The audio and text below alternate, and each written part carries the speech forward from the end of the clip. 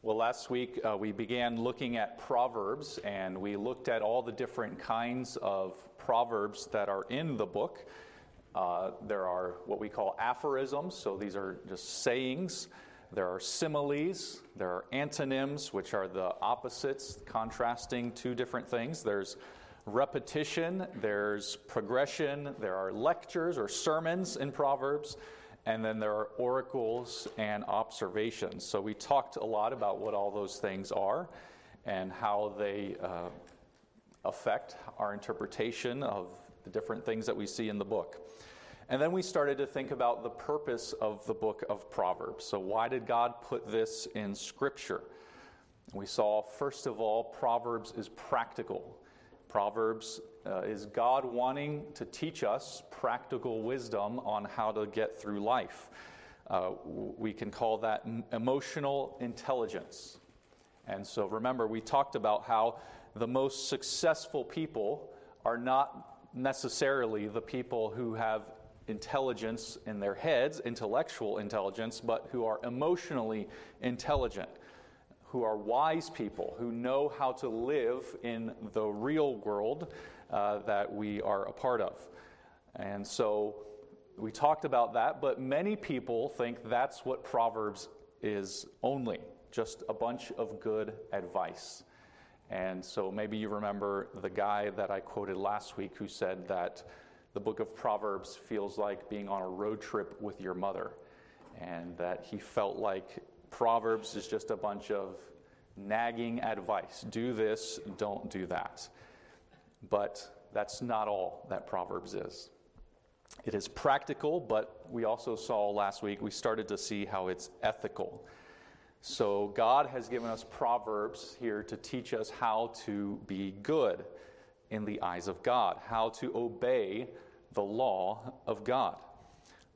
Proverbs 1 verse 3 tells us that the purpose here is to give us instruction in wise dealing, in righteousness, justice, and equity, how to do the right thing. So you need to know how to do the right thing in the law of God. How do you live as a worshiper of God? And so what Proverbs wants to do is to shape our character by giving us habits, telling us what kind of habits we need to live this kind of life that's going to be in obedience to the law of God.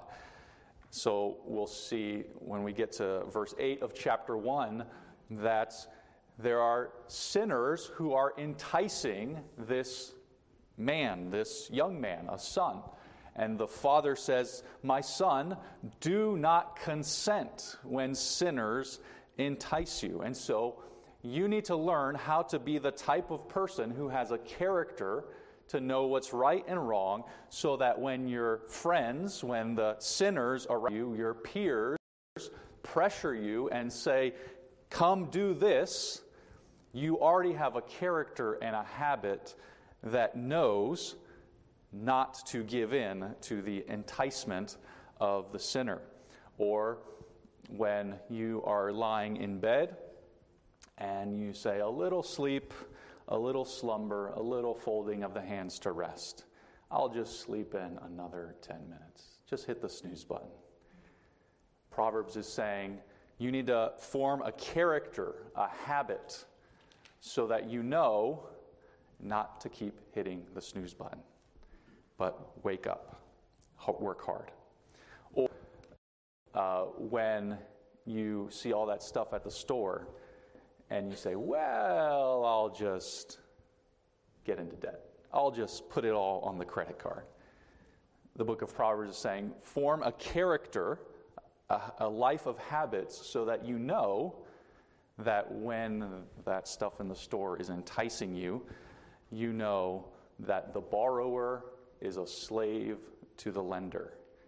And so you have a character that's formed with that idea and those habits to not get into debt. So you're in the habit, you have habits in your life.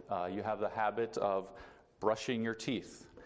I don't think it's something that you think about very much, right? So why is it that when we're all running late to church and we're trying to get to church on time, you still say, wait, I need to brush my teeth. We can't leave yet. Because no matter what, even if we're going to be late, I can't not brush my teeth.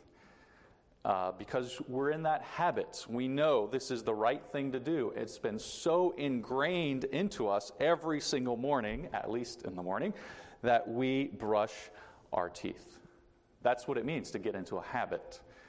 And so it's the same with all those other things that I mentioned. When the sinners entice you, you say, no, of course I'm not going to do that, because I'm already in the habit of knowing what the right thing is to do. But with many of us, probably all of us, it's hard to get into habits. We struggle maybe with eating the right things, or getting exercise, or waking up on time.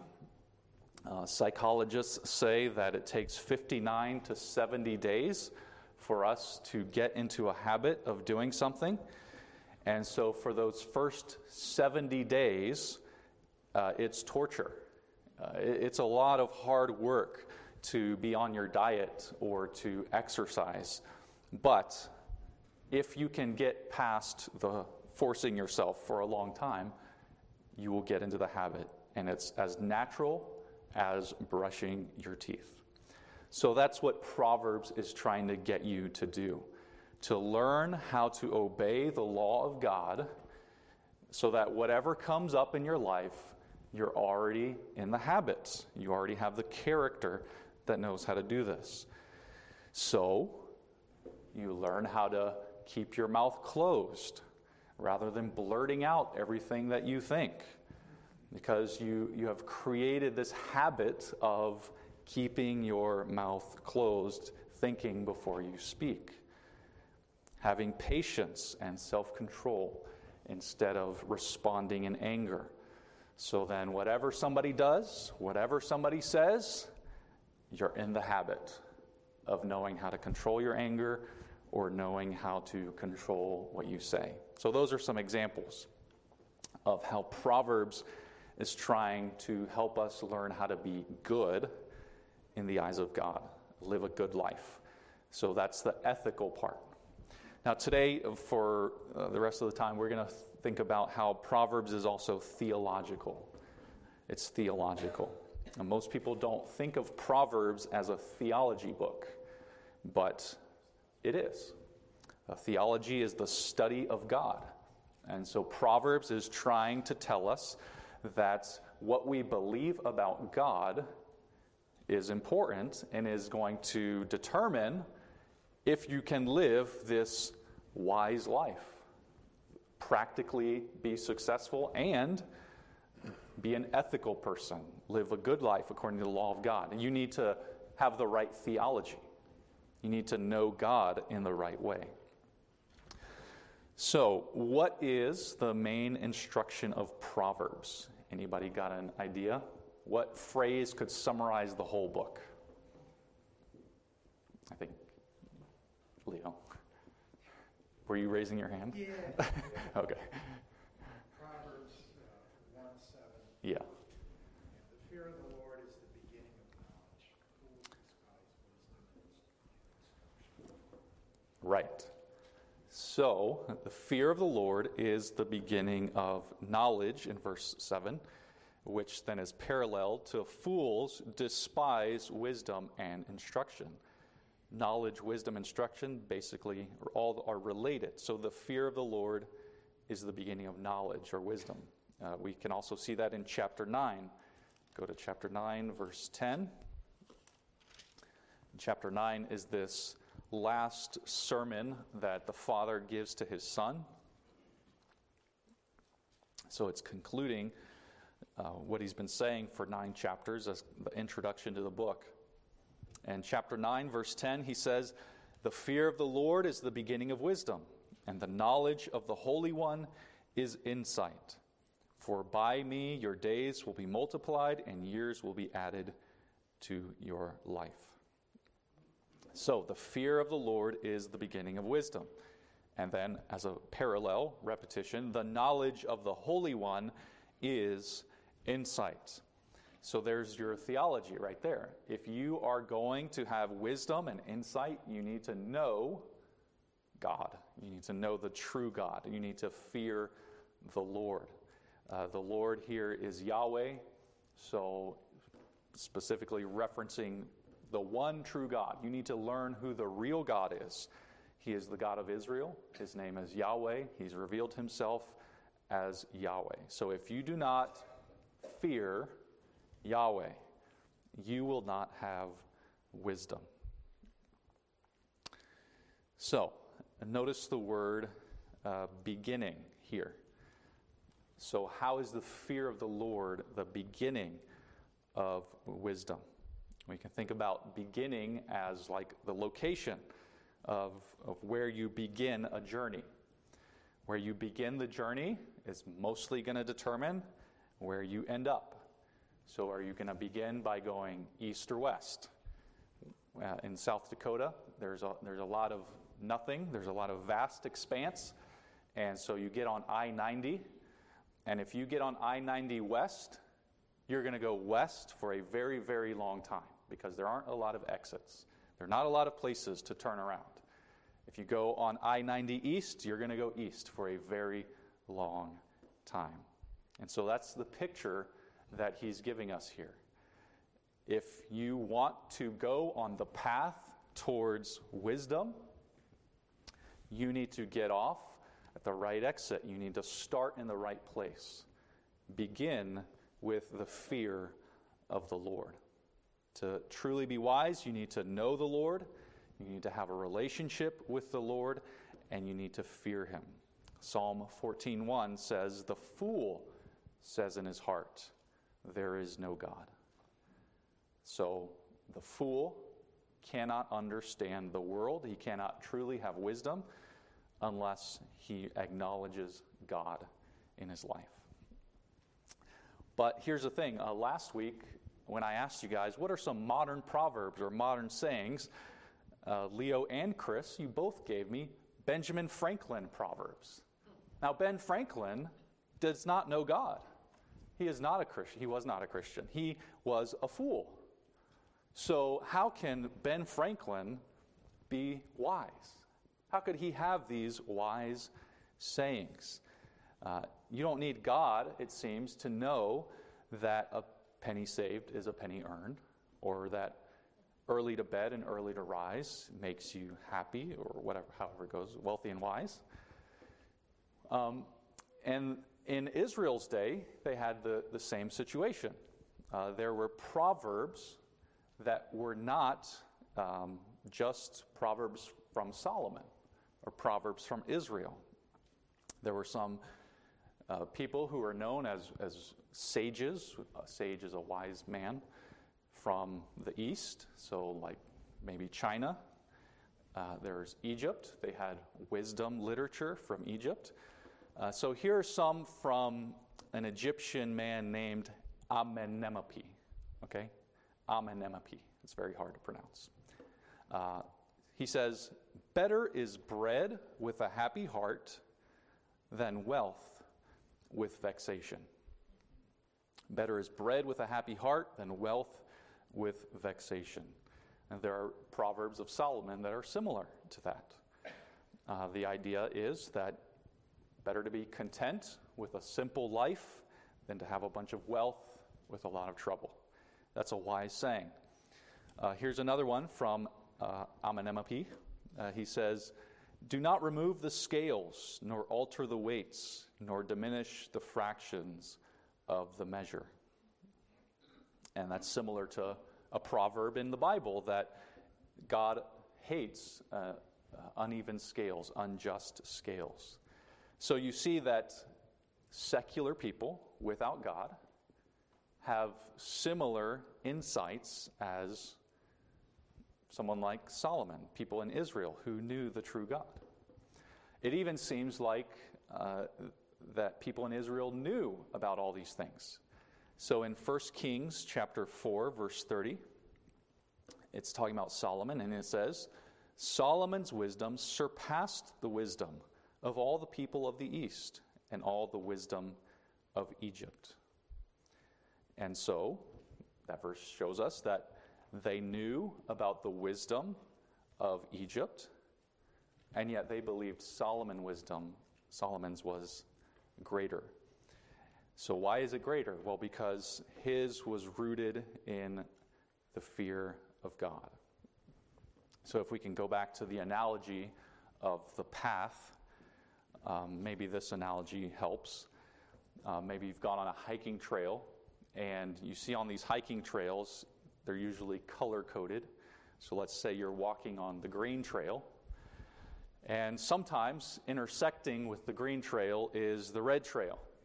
And for a while, the red and the green are the same trail. And then eventually, they split off.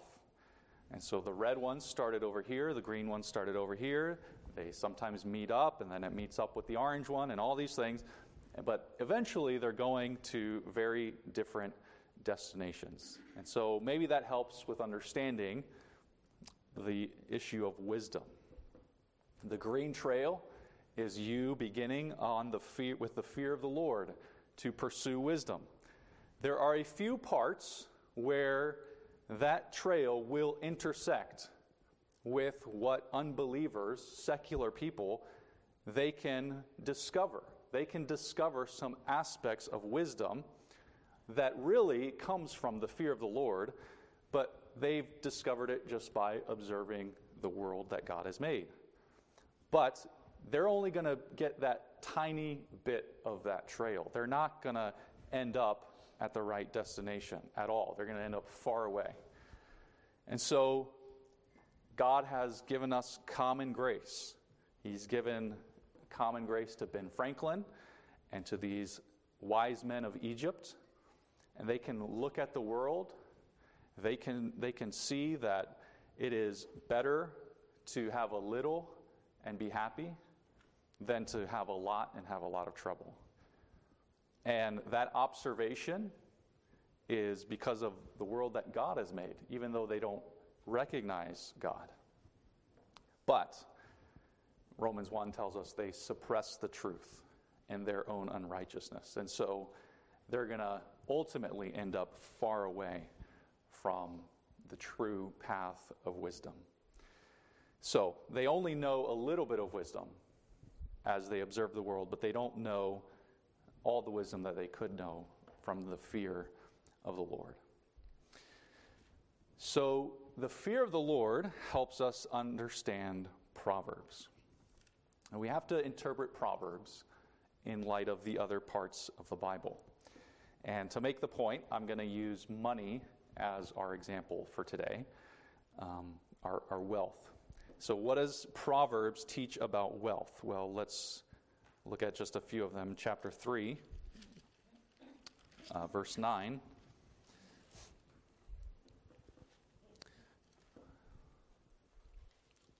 Chapter 3, verses 9 and 10 says, "Honor the Lord with your wealth, and with the first fruits of all your produce. Then your barns will be filled with plenty, and your vats will be bursting with wine." Well, doesn't this verse say then, honor the Lord with your first fruits? Consequence, your barns will be filled with plenty. Your bank account will be filled.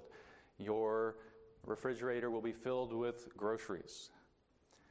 If you honor God with your money, you have a promise that you will have plenty. Is that what it's saying? Well, this is what we're going to think about. Well, let's look also, though, at Proverbs 10, chapter 10, verse 4. Proverbs 10, verse 4 says, "A slack hand causes poverty, but the hand of the diligent makes rich." Okay, so what do you do if you want to get rich? As Proverbs says, work hard. Work hard, you'll get rich. If you want to be poor, be lazy. Which would also mean, if you are poor, it's because you're lazy. And if you're rich, it's because you worked hard for your riches. That's what it seems like it's saying. yeah, we all know that's not true. So how do we interpret Proverbs in light of the rest of the Bible? This is where the fear of the Lord comes in. So this is what we're talking about. These verses, this is just one example, with the example of money. It's an example of what people call retribution theology. An easier way to say that is tit for tat. You do this, you get this. You do the right thing, you get the right thing. You do the wrong thing, you get the wrong thing. You give your first fruits, your barns will be filled with plenty. You work hard, you will be rich. There it is. That's what the Word of God says, right? Well, that's retribution theology. That's the tit for tat world. But think about this in light of the Bible, or even just other books in the Old Testament. Job, Proverbs, and Ecclesiastes are the main, what we call, wisdom books. Now, I'm guessing you've read Ecclesiastes. What's the main point of Ecclesiastes? Just what's a general idea? What do you think Ecclesiastes is about? The vanity of possessions. The vanity of possessions, yes. The vanity of everything in life. Yeah. And do you know how Ecclesiastes ends? What is that? What is the main instruction? In chapter 12. Tony? Fear God, yeah. So, Solomon in Ecclesiastes spends all his time being diligent to get rich. He's doing what chapter 10, verse 4 says in Proverbs. But, he says, it's all chasing after wind. In Ecclesiastes 9, verse 11, he says, I saw that the race is not to the swift, nor the battle to the strong, nor bread to the wise, nor riches to the intelligent, nor favor to those with knowledge, but time and chance happen to them all. So he's saying there, life's not fair. You might be the fastest runner and not win the race. You may be the hardest worker and you won't get rich. You might be the most intelligent and not get the riches you deserve. Life isn't fair. Life is full of vanity. And so his conclusion, Tony was referencing in chapter 12, verse 13. Fear God and keep his commandments. There it is. Life is vanity. Yes, you can pursue riches and it can all run through your fingers. So what should you do? Fear the Lord. So it's the same message that Proverbs gives us.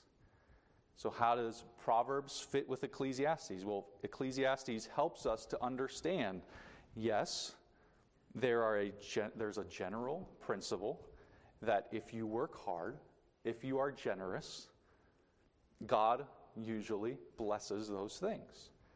And usually for many people, that can help you, that you manage your money well. Not saying you're going to get rich necessarily, but you will have what you need. You'll be provided for. And so there's a general principle, but Proverbs is also telling you that working hard without the fear of the Lord will definitely bring you vanity. It doesn't matter. So yes, work hard, be diligent, but remember Ecclesiastes. Remember your Creator in the days of your youth. Fear God and keep His commandments. Well, then we also have Job. How does Proverbs fit with Job? So, what's the main point of Job? Anybody want to offer an idea? How would you summarize the main point of Job? Tony? God's people have their trials. Okay, good. So God's people suffer. Yeah, suffering is a big thing happening in Job. Good. Anybody else want to? Yeah. Yep, so the sovereignty of God over both prosperity and difficulties, trials. Yeah, well, all of that is related to what I would argue is the main point, which is the fear of the Lord is wisdom. Wisdom is found in fearing the Lord. Job 1 verse 1 says, Job was blameless and upright, one who feared God and turned away from evil. So Job feared God. Now, if you read Proverbs 10 verse 4, if Job feared God, he must have been a diligent man and he was going to be rich. Well, he was very rich, but then what happens in the book of Job? Of course, he loses everything. So if you fear God, you could also lose all of your riches. And then, in the book of Job, he's got his friends who come along. And these friends, I think, are representing wisdom. Wisdom, not God's wisdom, but wisdom that the world offers. Wisdom that people who aren't looking at things through the fear of the Lord, they will try to offer their wisdom. And basically what Job's friends give is this retribution theology, this tit-for-tat theology. Job, if these bad things are happening to you, you must have done something wrong. Because doesn't the Bible say, doesn't God say that he blesses those who obey him, who fear him? So there must be something wrong with you, Job. And we interpret Proverbs like we're Job's friends. Okay? We interpret Proverbs as do the right thing will happen. Do the wrong thing will happen. If the wrong thing happened to you, it must be because you did the wrong thing. And that's being like Job's friends. But here's what Job says right in the middle of his book. This is Job 28. First, he's giving this speech, and he says in verse 12, where is wisdom to be found? That's his question. That's the question of the book. Where is wisdom to be found? And then he says in verse 28 of Job 28, behold, the fear of the Lord, that is wisdom. So you see, the answer of Job is the same answer as the book of Proverbs. They're not contradictions. The fear of the Lord is wisdom. And when we get to the end of the book, what we're seeing is that Job understands better the sovereignty of God, and that leads him to a better fear of God. Job feared the Lord, but now he really fears the Lord. Now he really understands the Lord. And now he is in awe of God. And so Job becomes a wiser person. So, Ecclesiastes, fear the Lord. Proverbs, fear the Lord. Job, fear the Lord. Ecclesiastes says you can fear the Lord and all go running through your fingers. That's quite possible. The fastest person doesn't always win the race. Job says you can fear the Lord and you can go through a lot of suffering. That's very possible. You might end up being that person. Proverbs says, fear the Lord, and here's some practical advice about how to work hard and be diligent. But you need to understand Proverbs in light of these other books. Yes, work hard, but understand that the most important thing is to fear the Lord. Why do you want to live this wise life? Why do you want to be generous? Why do you want to work hard? Is it because you want to get rich? Well, that's vanity. But if you fear the Lord, then it makes sense. Why you want to work hard because it honors God. You want to not be lazy. You want to control your tongue because these are the things that honor God, and you live in the fear of Him. Now, if we actually go back to Proverbs, we actually see these things being taught the non-retribution theology. So look at Proverbs 13, verse 23. 13:23.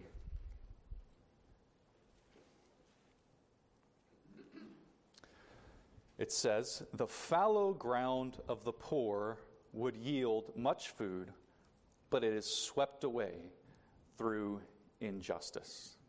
That sounds like Ecclesiastes. There's fertile ground that a poor person owns, and something happens, and it just all gets swept away. Some rich man comes and snatches it up, takes it for himself. The rich get richer, and the poor get poorer. That's not fair.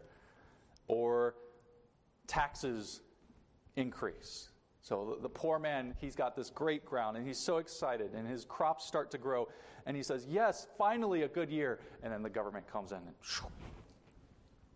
taxes are up this year and takes it all. That's injustice.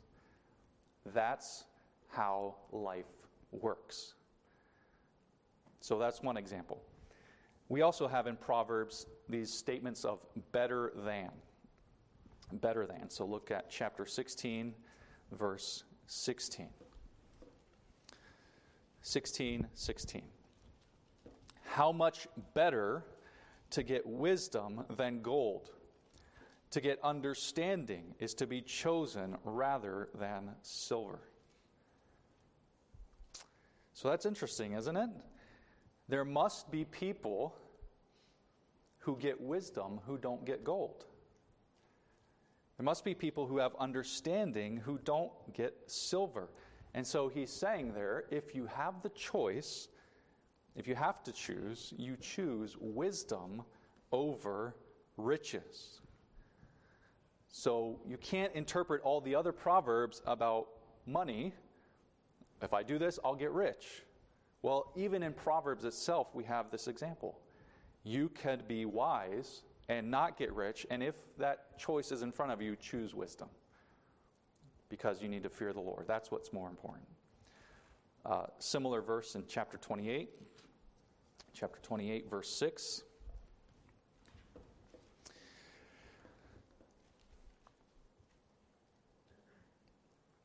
Better is a poor man who walks in his integrity than a rich man who is crooked in his ways. So there's Ecclesiastes again. Yeah, you can get rich. You can get rich by being crooked. You don't get rich just by working hard. So yes, work hard, fear the Lord, but better to walk in integrity and be a poor man. So when Proverbs 12:21 says, "No ill befalls the righteous," that can't mean bad things never happen. If you just do everything Proverbs says, if you just live a wise life, no ill will ever befall you. But it is saying a wise life generally brings blessings and generally will keep you out of a lot of trouble, and so you should do it. So, fear the Lord. That's what matters. That is what's absolutely necessary. That's what Proverbs is trying to bang into our heads more than anything else. So you might get rich if you fear the Lord, or you might not. You might suffer, you might not. But why should you do what Proverbs says? Because it's better. It's better for you to work hard and fear the Lord. And it's better for you to give generously and to fear the Lord than to not do that. We talked last week about training up the child in the way he should go. Well, so that's not a promise, right, that your children will become Christians. So then why should you do that? Why should you train up your children in the right way? Well, because it's better than not doing it. What if you don't train them in the ways of the Lord? There's a lot higher chance, right, that they won't become Christians. Of course, we know that God elects his people, but God uses his means God will bless the means. And so, you raise your children in the Lord because it's better than not doing that. So, Proverbs is not a bunch of steps of a self-help book that you will turn out successful if you do all these things. If you live honestly, you live with integrity, Proverbs tells you the same thing that Job is telling you. There's still a chance that you will be mistreated. You will suffer. So we can't read Proverbs in light without considering what these other books of the Bible tell us.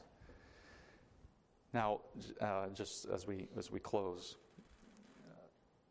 one person says, "Well, why do we so often tend to read Proverbs like that? Like, why do we so badly want to interpret these as, I do the right thing, I get the right result?" Well, he says, the thought that success or failure of our lives is ultimately beyond our control is distressing, to say the least. It's frightening to know that we can do our best to follow the way of wisdom and still end up suffering. So that's why we need the book of Job, we need Ecclesiastes, and we need to read Proverbs the right way. We so badly want to believe that these are promises, right? Because I want to be in control of my life. I want to be able to do the right thing so that I can get a good result. And it's sad and it's scary to know that I could do all the right things and still suffer. And so that's why we need the better than Proverbs idea. Better to live a wise life, even if it means I suffer. Better to walk in integrity, even if it means I end up poor. Better to fear the Lord. Let's pray for God to help us to do that.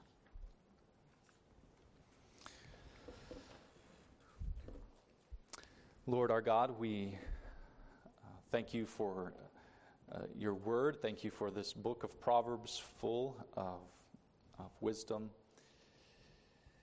We thank you, Lord, for the world that you have created, that you have set up, and you have revealed to us how it works. And so we are not without a guide. We pray that you would help us to learn better and better what this book teaches us. Help us to live this wise life. Above all, Lord, we pray that you would help us to fear you. Help us to fear you and be in awe of you, not because of what we might get out of it, not because we desire our own prosperity,